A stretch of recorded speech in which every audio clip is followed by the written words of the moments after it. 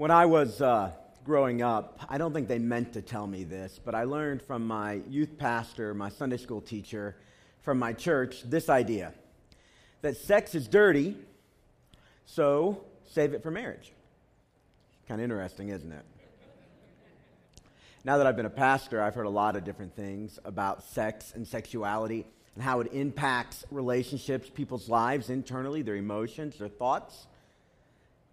And culture-wide right now, we're kind of having a discussion. If you're on Facebook, if you walk into Target, if you look at your television advertisements in between the different segments of your favorite television show, there's a lot of discussion and intimidation around sexuality. What I did as a way to get us started is I pulled a few things that I've heard in the last few months around the life of this church. Don't look around the room. My youth pastor told me I'd feel shame if I had premarital sex, but I didn't. I just wanted more of it. My wife won't have sex with me anymore. I feel lonely, deprived, resentful. My sex drive is strong, but I don't have a mate. I'm not married. I'm 35, and my clock is ticking. Sex is not comfortable for my spouse, and I feel guilty asking for it. I sometimes wake up in the middle of homoerotic dreams. I can never tell my wife about that. I had an affair, and I'm deeply ashamed it's over. Yet I keep comparing my spouse to the empathy, excitement, and adventure of that brief interlude. And my shame deepens. Porn is so much easier. I don't have to deal with another person's emotions. My wife was abused as a child. I thought my love would get her past it. But she withdraws, and she cries, and I feel cheated. We're about to embark on a series that is incredibly emotionally laden. And that's okay. I can't come to this subject at our age in life without some experience, information, knowledge, sights, sounds, images, and they are stuck deep in here and in here. So what we're going to do over the next few weeks is we're going to just take our time and plow through some complex issues. Not in a scandalous way, but certainly not in a prudish way. That's why there are signs outside the doors.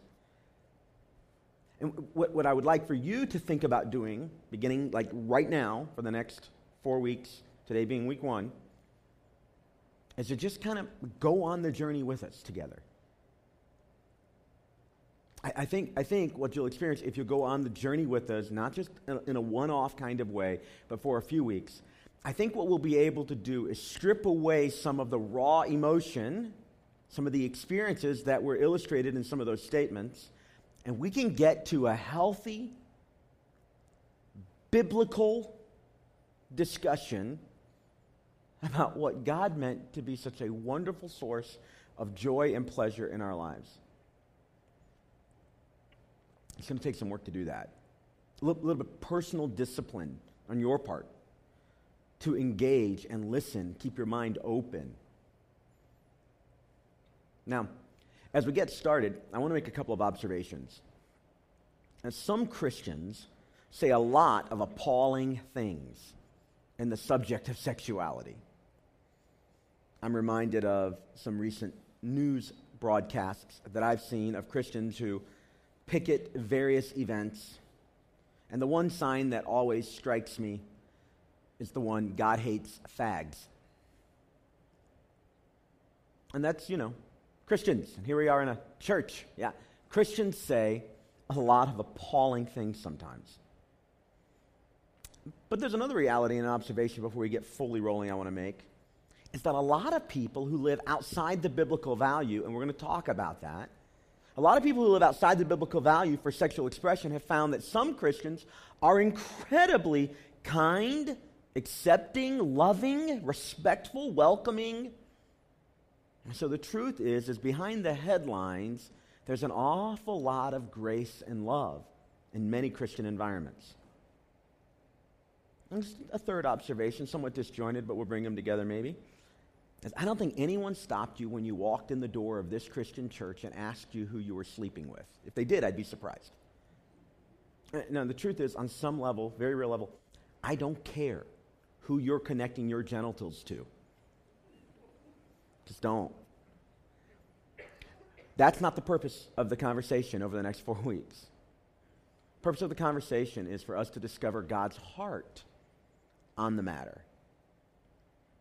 For you to think about God's heart on the matter. To go to the pages of the Bible and discover, make sure we understand what it says, and then for you to make a values-based judgment about what you're going to do with what it says. My job is to keep the temperature up on the subject. My job is to be clear in communicating what the Bible says. My job is to help us make connection points between what the Bible says and what you want to do with your life. My job is not to parent you, correct you, scold you. Because my fourth observation is this, that whoever you are sleeping with, whatever you're doing with your genitals, God loves you. And I love you. And this church has a history of accepting people with all kinds of brokenness, including sexual brokenness. All kinds of activity, including sexual activities. And what I want to do today is appeal to your mind in the middle of a bit of an emotional discussion, and I want to appeal to your heart as well. So what I have are 5 guiding questions for us to begin to discuss. And this is the beginning of a conversation. We'll drill down over the next few weeks. Here's our first question. Why does God care who I sleep with? Why does God care who I sleep with? I mean, it's my body, I'll do what I want, right? Have you heard that? It's my body, I'll do what I want. Well, of course it's your body. You can do whatever you want with it. Of course you can. But this question assumes that God does care. And that question and that assumption would be correct. God does care who you sleep with. In fact, let's get it out on the table right now in a clear and tangible way that the God of the Bible made sex to be exercised within one context only. And I don't do you any favors by trying to hide this or shield this. You can't read the Bible very long at all until you come up against its very clear sexual ethic. That one man, one woman in the context of the covenant of marriage. That's the biblical ethic. That's the thing that if you pursue a relationship with God, you're going to keep bumping up against. I mean, there's no way around it. You have to jump through all kinds of intellectual loops. You have to create all kinds of logical inconsistencies and varied approaches to interpreting the Scripture to get around and scoot around that sexual ethic. It reminds me of W.C. Fields, who was an actor back in the 20s and 30s. And he was known for having a debauchery-filled life.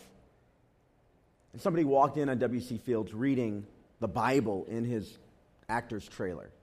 And so they were a little surprised by that. And they said, what are you doing reading the Bible? And he said, I'm looking for the loopholes. Yeah.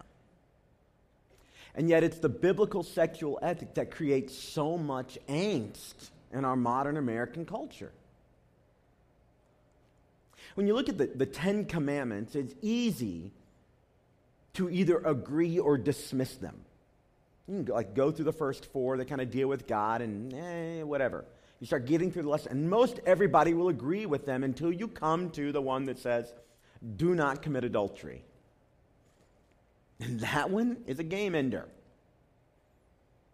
It's a game ender because our experiences as individuals, our experience as a culture, the conversations we're having as a culture, the values we have as a culture, run smack against that clear statement.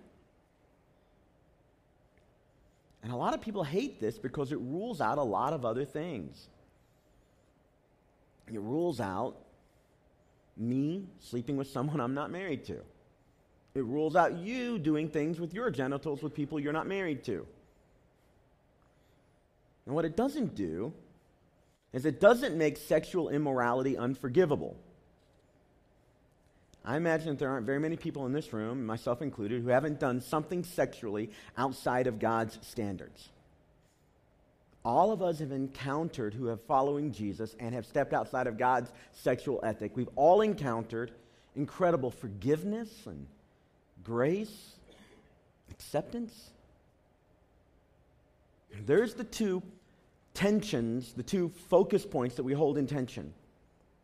A clear biblical ethic and an unbelievable grace. And acceptance and love when the ethic is broken. Many of us in this room, myself included, have encountered a love and a restoration offered by Jesus. When we've had to deal with the fact that we walked outside of God's sexual ethic. Let's just talk about why does God care who I sleep with. Here's the first observation, is that everyone in this room, everyone in the culture, everyone on television, everyone has a view of what is morally acceptable and not acceptable concerning sexual behavior. Everybody does. Nobody is totally careless about this idea. Everyone cares and has an opinion about certain types of connections that are acceptable and not acceptable, morally good, morally bad, right and wrong. If I'm married and I sleep with someone who's not married to me, most of you, whether I'm a pastor or not, will assume to some degree that's not acceptable. You have an opinion. You have made a moral judgment. If I'm married or not married and I sleep with somebody else's spouse, most of us in the room, not everybody, will have an opinion about that. If I sleep with, let me just kind of get weird for a second, if I sleep with my sister, most of us are going to feel very uncomfortable just with me even saying that. Let's suppose I slept with a 13-year-old girl or a boy. Most of us have a reaction that illustrates a moral value we carry in here towards my behavior if I were to do those things. I haven't, by the way. No need to. Don't tweet yet, right? We're not to tweetable moments. We're just not there, all right? Yeah, everybody believes there are limits. You believe there are limits. I believe there are limits. We all believe there are limits. It's not limits in and of themselves that we have a problem with, is it? The real question is not, why does God care who I sleep with at all? But why are God's opinions about who I sleep with different than my opinions? And maybe constrain me to not sleep with people who I would like to sleep with. The challenge for us really is, why are God's opinions different than mine? Not that you're not allowed to have opinions at all. So why is that? Why are God's opinions different than mine? Different than my natural inclinations? Different than our modern American society right now at this time in our history? If my opinion is right, isn't everybody else's opinion, including God's opinion, wrong? If I'm allowed to do what I think is best and anybody disagrees with me, isn't theirs wrong? Isn't God wrong? If not, what's going on there? Because it's not an issue of there are no limits. You have them, I have them. I make judgments about other people's behaviors, and so do you. You can't stop it. We care deeply about these issues because we know they have far-reaching implications. So civilizations have differed on sexual issues and ethical challenges. In fact, in all cultures where we disagree on all kinds of things, in all societies, we find that God wants to speak into all of them. God wants to, let's forget sex for just a moment, God wants to speak into our economic ethical issues. Across time and space, if there is a God at all, if he has a right to speak to the world, then he has an opinion on the world. And in all societies, in all cultures, his opinion differs regularly with what's happening in the culture.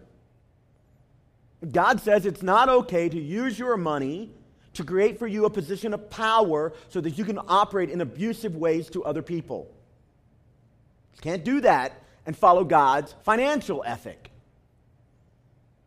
It's not even that we have a hard time with God having an opinion about our ethics.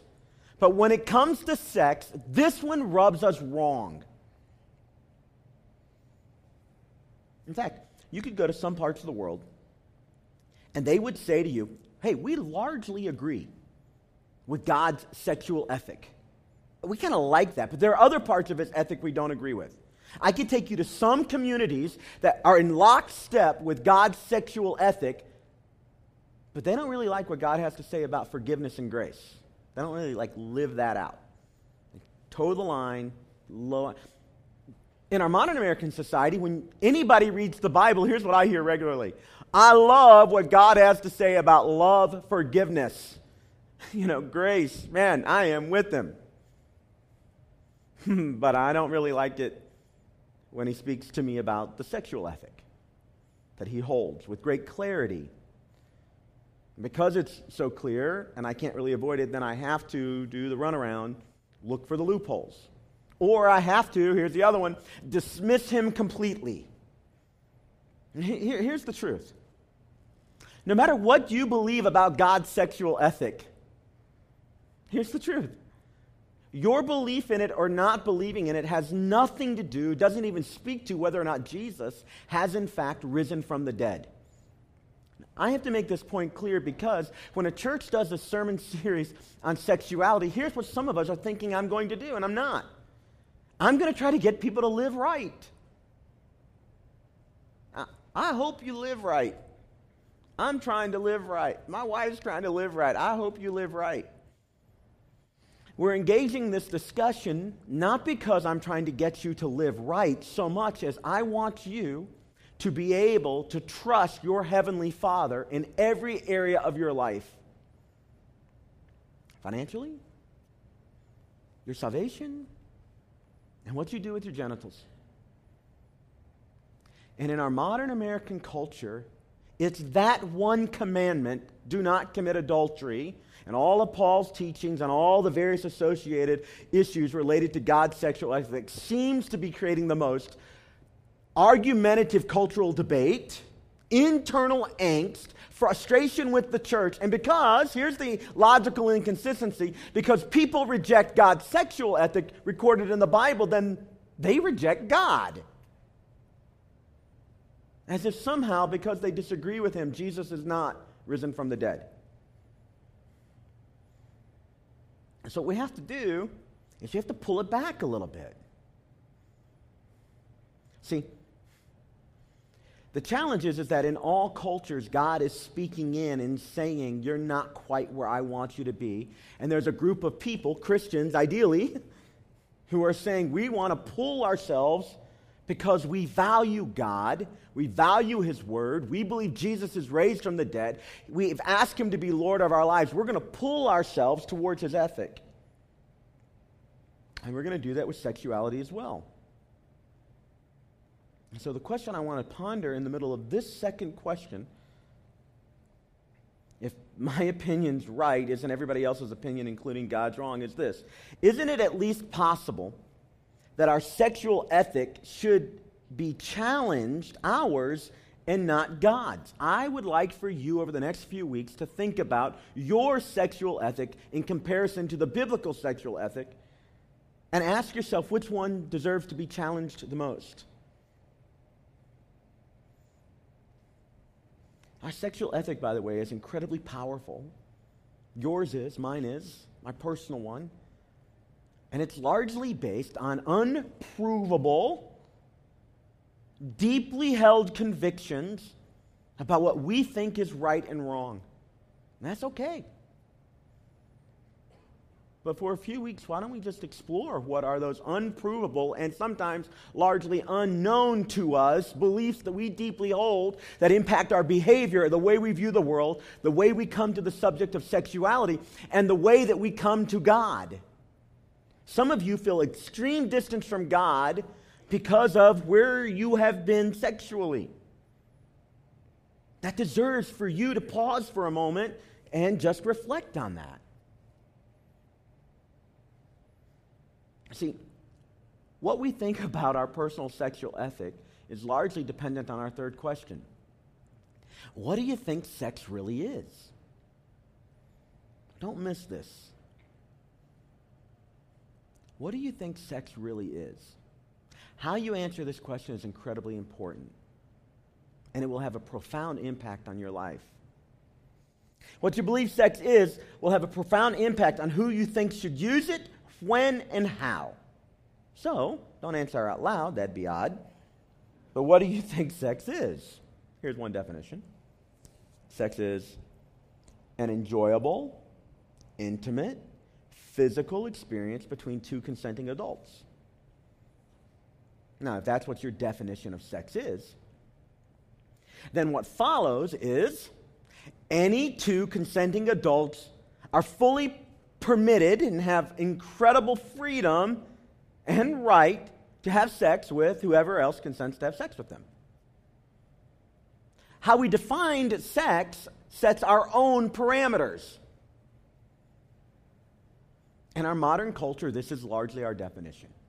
Two consenting adults doing whatever they want to do with their body, what they do in their bedroom doesn't matter to me. I'm largely okay with the second half of that comment. What you do in your bedroom, I care. I just don't want to know it. I think it has a big impact on you. As a pastor, I deeply care.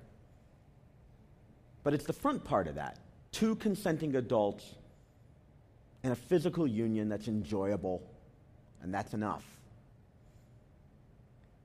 So we called this message today, It's Just Sex. Back when I was teaching high school, there was a popular song that came out. Parents hated it. Teenagers loved it. It was very catchy. You could dance to it. You and me, baby, ain't nothing but mammals. So let's do it like they do on the Discovery Channel. You remember this one? I had the whole thing memorized. It promoted the idea that it's just sex. It's just physical coupling that results in orgasm that's pleasurable, no harm, no foul. Enjoy.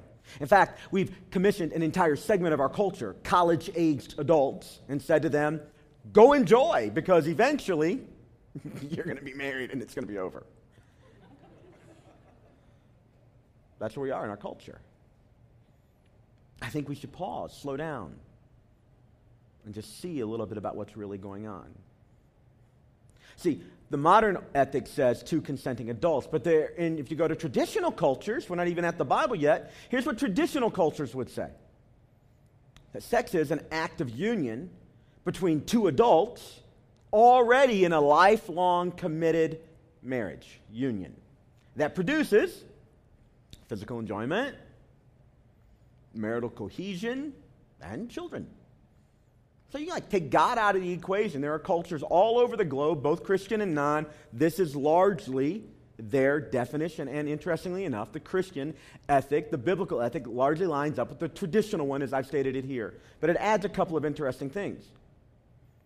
Before I even explore that, let's just look at the more traditional ethic. By traditional, I mean the American ethic of 50 years ago.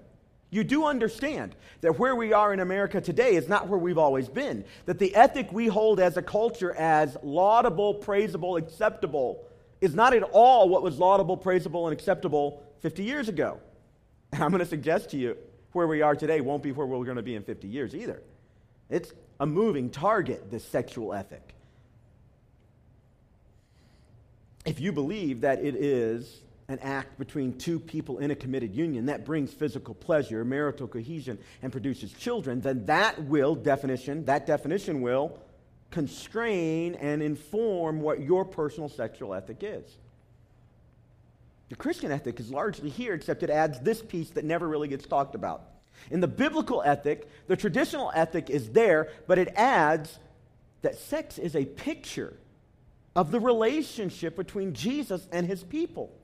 It expresses unity and otherness, faithfulness, love and respect, acceptance in the same way that God expresses his love towards his people. So that any sex that doesn't illustrate the character and heart of God towards his people is outside the bounds, whether in marriage or outside of marriage. The Christian ethic is incredibly constraining. And isn't that the problem?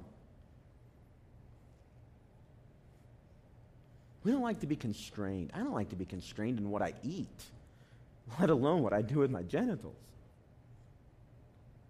And yet for those of us that have decided that Jesus is in fact alive, and because he's alive, we dedicate our lives to him, that is the very thing he pulls us to. That in all of our lives, we are to reflect his values in the way we treat people, our finances, the way we conduct business, the way we parent our children, and what we do in our bedrooms.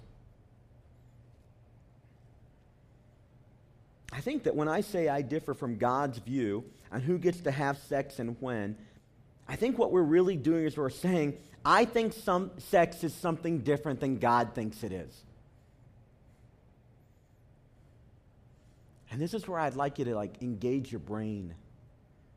Because the biblical view of sex is incredibly sexy. It is beautiful. It's powerful. It's life-altering. It's incredible. And you don't have to go any further to see this in the Bible other than in the Old Testament use of the phrase in our English translated to know. And Adam knew his wife. And she became pregnant. To know. He knew her in the biblical sense. That biblical word from the Hebrew into our English to know is yada. Yada, yada, yada. All right? So Seinfeld made that popular 15 years ago. And they got together, they had a conversation, yada, yada, yada, yada, yada. And that yada, yada, yada, that's the biblical to know, made it in comedic terms. But that is an incredibly powerful word. Because in the biblical sexual ethic, sex is more than just bodies coupling. It's more than just enjoyable orgasm. It is a coming together of souls where they're deeply known and committed. And sex then becomes more than the orgasm. In fact, the sexual union becomes something beautiful. Because one man, one woman, deeply known in a committed, trusting, safe relationship. Safe emotionally more than physically. So we've been kind of just plowing through a few questions. The last one being, what do you think sex is? Let me take you to one more question as we just kind of keep peeling away some layers so that we can have some conversation over the next few weeks. Well, why do Christians make such a big deal about sex? I mean, why is it you can go into some churches and it seems like they really do want everybody to keep it in their pants? And that's the highest goal. You can go to some youth ministries and it seems like the whole goal really is to make sure that people marry virgins. They are virgins, they marry virgins. Why is it some parenting techniques that seems to... And let me, before we engage why Christians make a big deal, let me kind of turn it around. Why do we as a culture care so much about this subject? I mean, clearly we do. Clearly as a culture, this is a big deal, and we think the stakes are very high. That's why there are cultural arguments happening in pockets all over our society. People all around us are discussing and debating because they care deeply. Because we know, don't we, that it's not just a subject, it's not just an academic exercise. This subject impacts lives on a deep and profound level. Of course it's important to Christians and non-Christians. And we'll fight about it. We'll argue about it. And we'll draw deep, sharp lines about it. Let me just make a couple observations. People all around us will exercise incredibly tight, self-imposed restrictions on all types of compartments of their lives, about their diets, their behaviors, what homes they live in, where they work.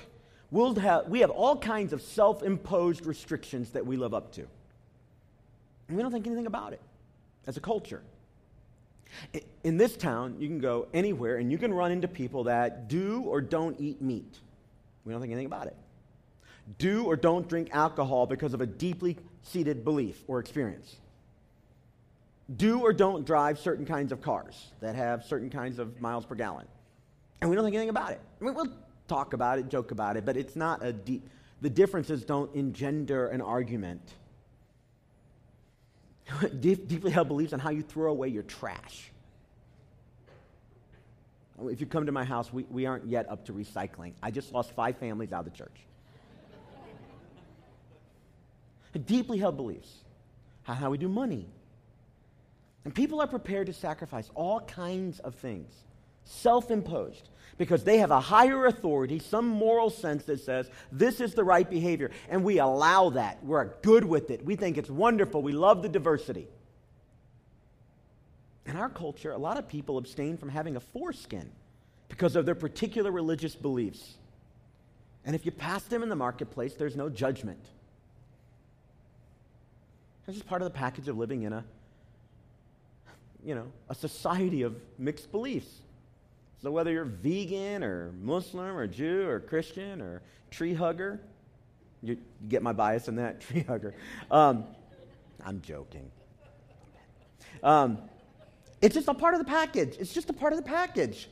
But when Christians say that part of our devotion to our high moral authority to God means that we place self-imposed restrictions on our sexual expression, now people stand up and we have arguments. No way are you, church, going to constrain who I sleep with. In no way are you going to make me feel bad about. Why? Why all kinds of self-regulation and all different kinds of life, but no one in the Christian community gets to stand up and say, our God has said this is what sex is, and because this is what sex is, we limit our sexual expression. I think it's because in our culture, sex has become a god to us. I think the reason we're willing to stand and fight is because our ability to express ourselves is connected deeply to our identity, and it's largely our highest regulatory value. I mean, think about it. Depending on whether or not you have had sex, you get a set with the cool kids at the cool table in school. Or if not sex in general, who you get to have sex with. Don't think that that's not a real reality today. I taught high school not that long ago. In our culture, not having sex is the worst possible reality for you. So if you're single, by the way, and you choose to follow the biblical sexual ethic, you aren't fully human, you're not fully adult, according to our culture. There are married people who have a pretty decent sexual life, but compared to what the culture seems to say should be the reality, it doesn't match up. And so here we have married people who are largely healthy and okay. One of them is feeling cheated because they don't get all the stuff offered over here on the cultural table. They aren't cheated in reality. Reminds me of the somewhat inappropriate joke. There are a lot of them, by the way. I just had to scratch all the way through the message. Of the old man and old woman sitting on the front porch, rocking side by side in their rocking chairs. Been married 50 years. On the 50th anniversary, they're rocking on the front porch. Nice quiet breeze blowing in the front yard. And the wife reaches over and slaps her husband in the face. And he says, "What was that for?" And she says, "That's for 50 years of bad sex." So he begins to rock, contemplate. He reaches over and he slaps her in the face. Very inappropriate joke. And she says, "What was that for?" He says, "That's for knowing the difference."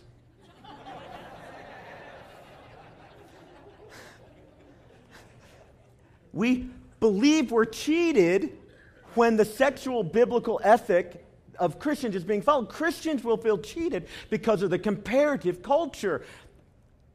I'm not going to spend a lot of time talking about a movie, but this is my challenge.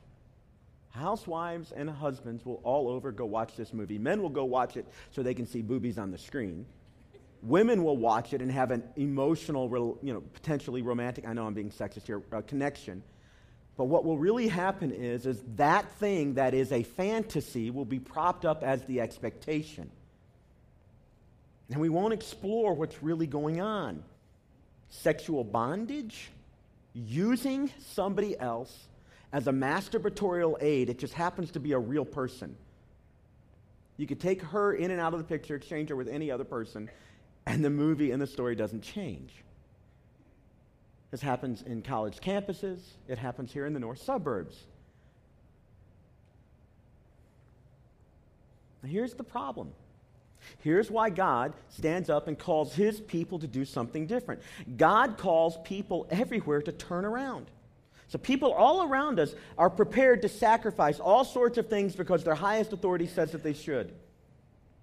And Christians say that part of our devotion to God is we abstain from sex outside of marriage, and sex within marriage operates within a mutually honoring, loving, and care-filled boundaries. I care how you experience me having sex with you. I care how you feel about it. You're not simply there for my enjoyment. It's mutual. It's love and respect, if I could borrow a phrase. And we pull from passages like Ephesians 5.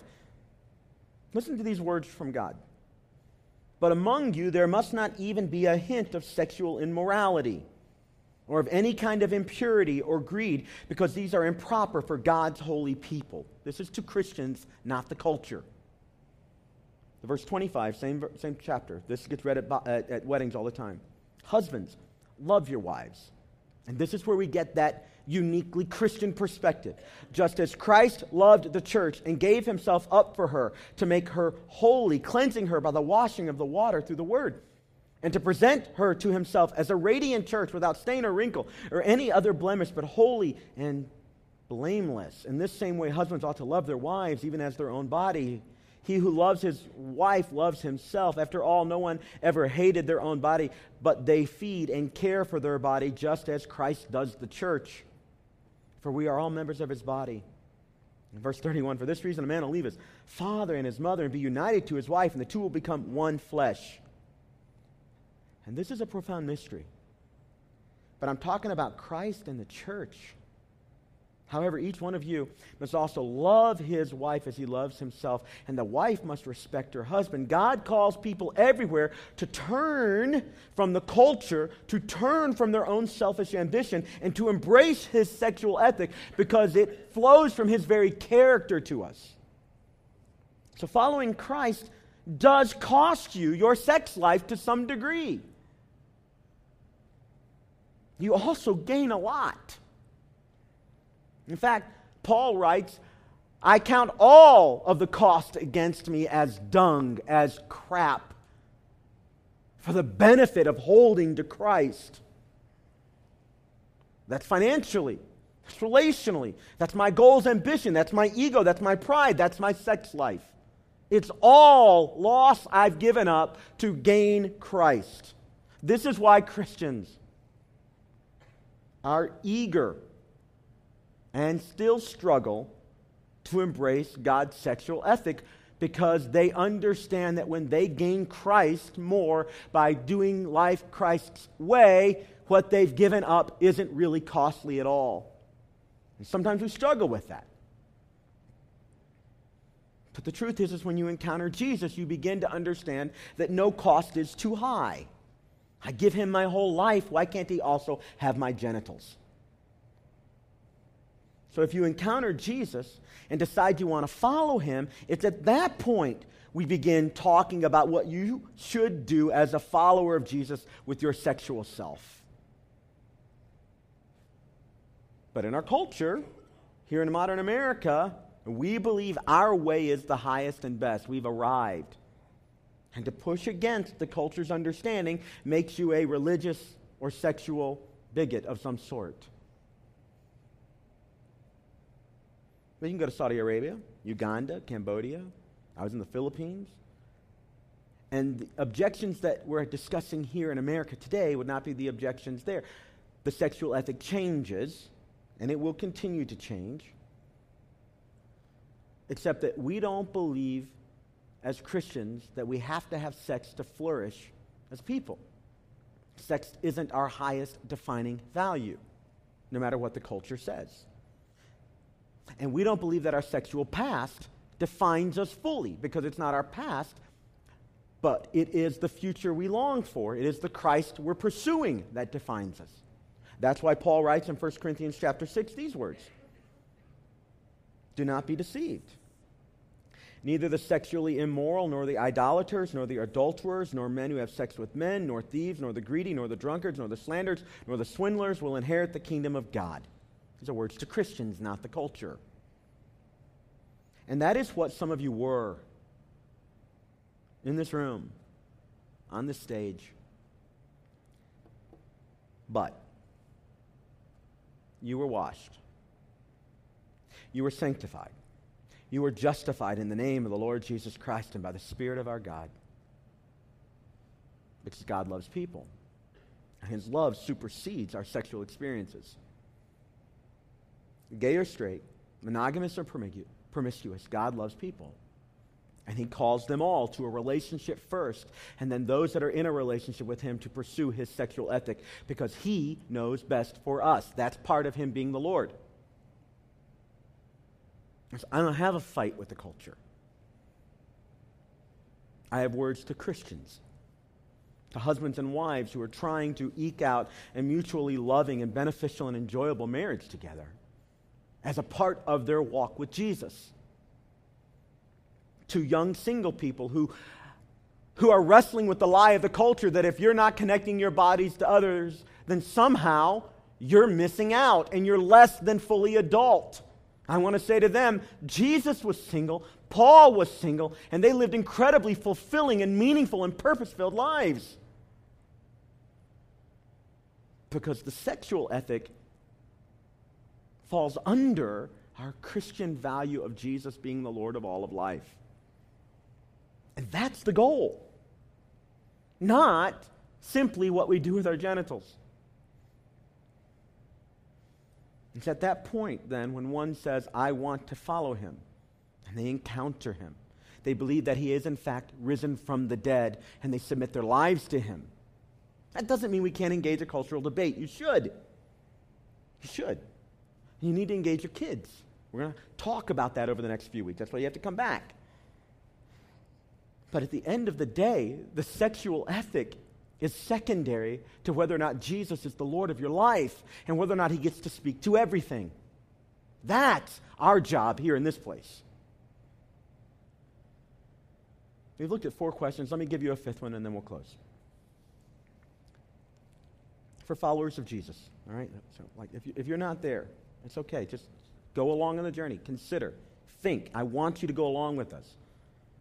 I think there's a lot of wisdom here, even apart from the fact that I believe Jesus is, in fact, the Lord of the universe. Here's our 5th question. Has stepping outside of God's sexual boundaries, as defined by the Bible, brought more or less regret into your life? This is a question we're going to pursue over the next few weeks. Not exclusively. In fact, I'm going to take a little bit of time to explore it directly. We're going to spend some time talking about why sex has to be a vital part of your marriage. We're going to talk about how to talk with kids a bit about sex. That's going to be a part of what we're going to do. We're going to talk about sex within the larger frame of intimacy. We're going to push some boundaries. But can we just acknowledge, followers of Jesus in the room, every time I've stepped outside of God's boundaries on anything, it's cost me? That I really can trust His heart for me. You can too. I can trust His heart for me in my money, in my relationship with my wife, in how I deal with my parenting, in my pride, in my ego, in my hurt, in my ambition, and with my genitals. I can. Because He loves me. And He accepts me. And those failures don't define me. Let me read you just a handful of statements I wrote about what I think is a more full theology of sex. And then this is where we'll land over the next few weeks. I think sex is a part of God's creation that is very good. Those are the words He used. Long before there was a fall in sin, there was sex, and God said it was good. I think in its purest form, sexual intimacy is like the intimacy we have with God and God's love for us. That the purity of that love existed before sin. So sex is very good. In fact, the Bible says that the marriage bed is undefiled. It says to enjoy the wife of your youth. May her breasts satisfy you all your days. I'll never forget the day I discovered the Song of Solomon. And I could not believe that was in the Bible. I think reproduction, which normally takes place only through heterosexual intercourse, need not be the only goal of sexual activity. But the further sexuality is removed from reproduction, then the greater potential for harm. That's why in marriage, God gives big value to children, but not exclusively. There's great value for pleasure as well. It's a both and. In our culture, the byproduct of sex that results in pregnancy is often seen as a disease. That's a problem in the Christian ethic. Number 4, I think we're born with the capacity for sexual pleasure, and it's an intrusion of sin into our lives that attempts to distort how we express it and what we believe will actually satisfy the pleasure. That's why you have a major artist like John Mayer, when he plays his guitar, women swoon all over the place. Here's his words on sexuality. I prefer porn to women. It's less complicated. Because it's now just an orgasm, not people, not relationships. Number 5. I think that sexual interaction that's based primarily upon feelings is prone to perversion. And so that's true whether it's heterosexual or homosexual or autosexual. In a fallen world, feelings are not a reliable foundation for moral choices. I love her. She consented. I wanted it. She didn't say no. He didn't. That's why God calls us to get beyond our feelings. And number 6, the most powerful for me, is I think our Christian gospel can redeem every dimension of creation. And that includes our sexuality. So no matter how you come to the discussion, Jesus is willing and wanting to meet you there. And as a church, we're going to create room for him to invade the conversation and ultimately, just, full disclosure, to steer. We're going to let him steer the conversation. And I'd like for you to do that in your life as well. So I want you to do this. I want you to grab out your Connect card, and let's take a few steps together as a congregation. We do really, really value feedback around here, so if you have comments, feedback, please use your Connect card, and we'll take that. If you want to email me directly, it's ben@fourcornerschurch.com. I don't have time to engage 1,000 conversations, but if I begin to see trends, maybe I can address some of those over the next few weeks, all right? Next step A on your card says this. It's the key point I was really trying to make today, that today I'm making Jesus my Savior and Lord. See, the discussions about sex are secondary to ultimately who's in charge of your life. And I'm asking you to consider that because Jesus is no longer dead, but raised from the dead, that maybe he should be in charge of your life. You get to make him Lord and Savior. The Bible says you do that by confessing your sin. God, I'm a sinner. I need a Savior. And then you let him become the leader. You ask him to lead your life. The biblical word for that is Lord. I ask you to check next step A. When the card comes by at the end of our service, you just drop that in the offering bucket. And I'll communicate to you as long as I can read your email. I'll communicate with you about what it means for Jesus to be your Savior and Lord. In a moment, I'm going to pray and give you a chance to use my words, borrow your own, and look to God and say, God, wash me. Forgive me. Lead my life. Next step B for us is you want to get baptized. If you'd like to do that, check the box. Last week we baptized 4 people on this stage. We celebrated the fact they go down in the water in their sins, and they come up washed in the love and grace of Christ. If you want to be baptized or have questions, check the box, put it in the offering bucket. We'll communicate with you. Here's next step C. On your seat, there were catalogs for small groups. You can take those home, or if you already know where you'd like to join up, just write the number of the small group, L101 or whatever, right there on next step C. Number with the little hashtag and the number of the group, and you're in. One-step process, all right? Or take the catalog home. Look at it. You can go online. Tells you how to do that in the first couple pages. You can sign up for a small group there. Next step D says, I'm going to commit to attend as best I can all 4 weeks of the Love and Respect and the 50 Shades World Message Series. Let's keep this conversation going. Let's peel back the onion a little bit. And at the end of the day, maybe you walk away with a few things that you can use personally or you can share with people that you love. At the end of the day, what we're really trying to do is elevate the lordship of Jesus in an area where there's a lot of brokenness and darkness. It's shining the light. All right, so I want you to try to commit to come. Here's next step B. So I don't want to know the details. You're welcome to share them. I just don't need to know, but who would say, I have some brokenness that I'm bringing to Jesus to be washed, to be sanctified, to be justified? Why don't you check that? It's a moment of honesty, and let's pray about it right now.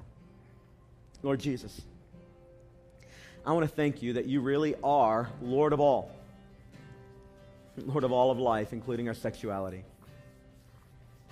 God, I know that our culture is raging with the debate, having experiences, submitting to values. But God, I pray in this place, in this community, we'd shine a light in all of that. And we'd think a little bit more deeply, sophisticatedly, intentionally about what's really going on there. God, I pray that we would seriously contemplate, what do we think sex really is? And where we disagree with you, we would let you mold us and shape us. Now, God, I pray for those of us in this room where this subject of sexuality has marked us, where there isn't just pleasure, but there's some pain and regret. I pray, God, that by your Holy Spirit, you would wash that from us. Where there's pain, there'd be healing. Where there's regret, there'd be newness. Where there's fear, there'd be hope. I pray for each person in this room, Jesus, who's declaring, God, save me. I'm a sinner. Wash me clean. I give my life to you. I pray these things in the name of Jesus, the strong and holy Son of God. Amen. Amen.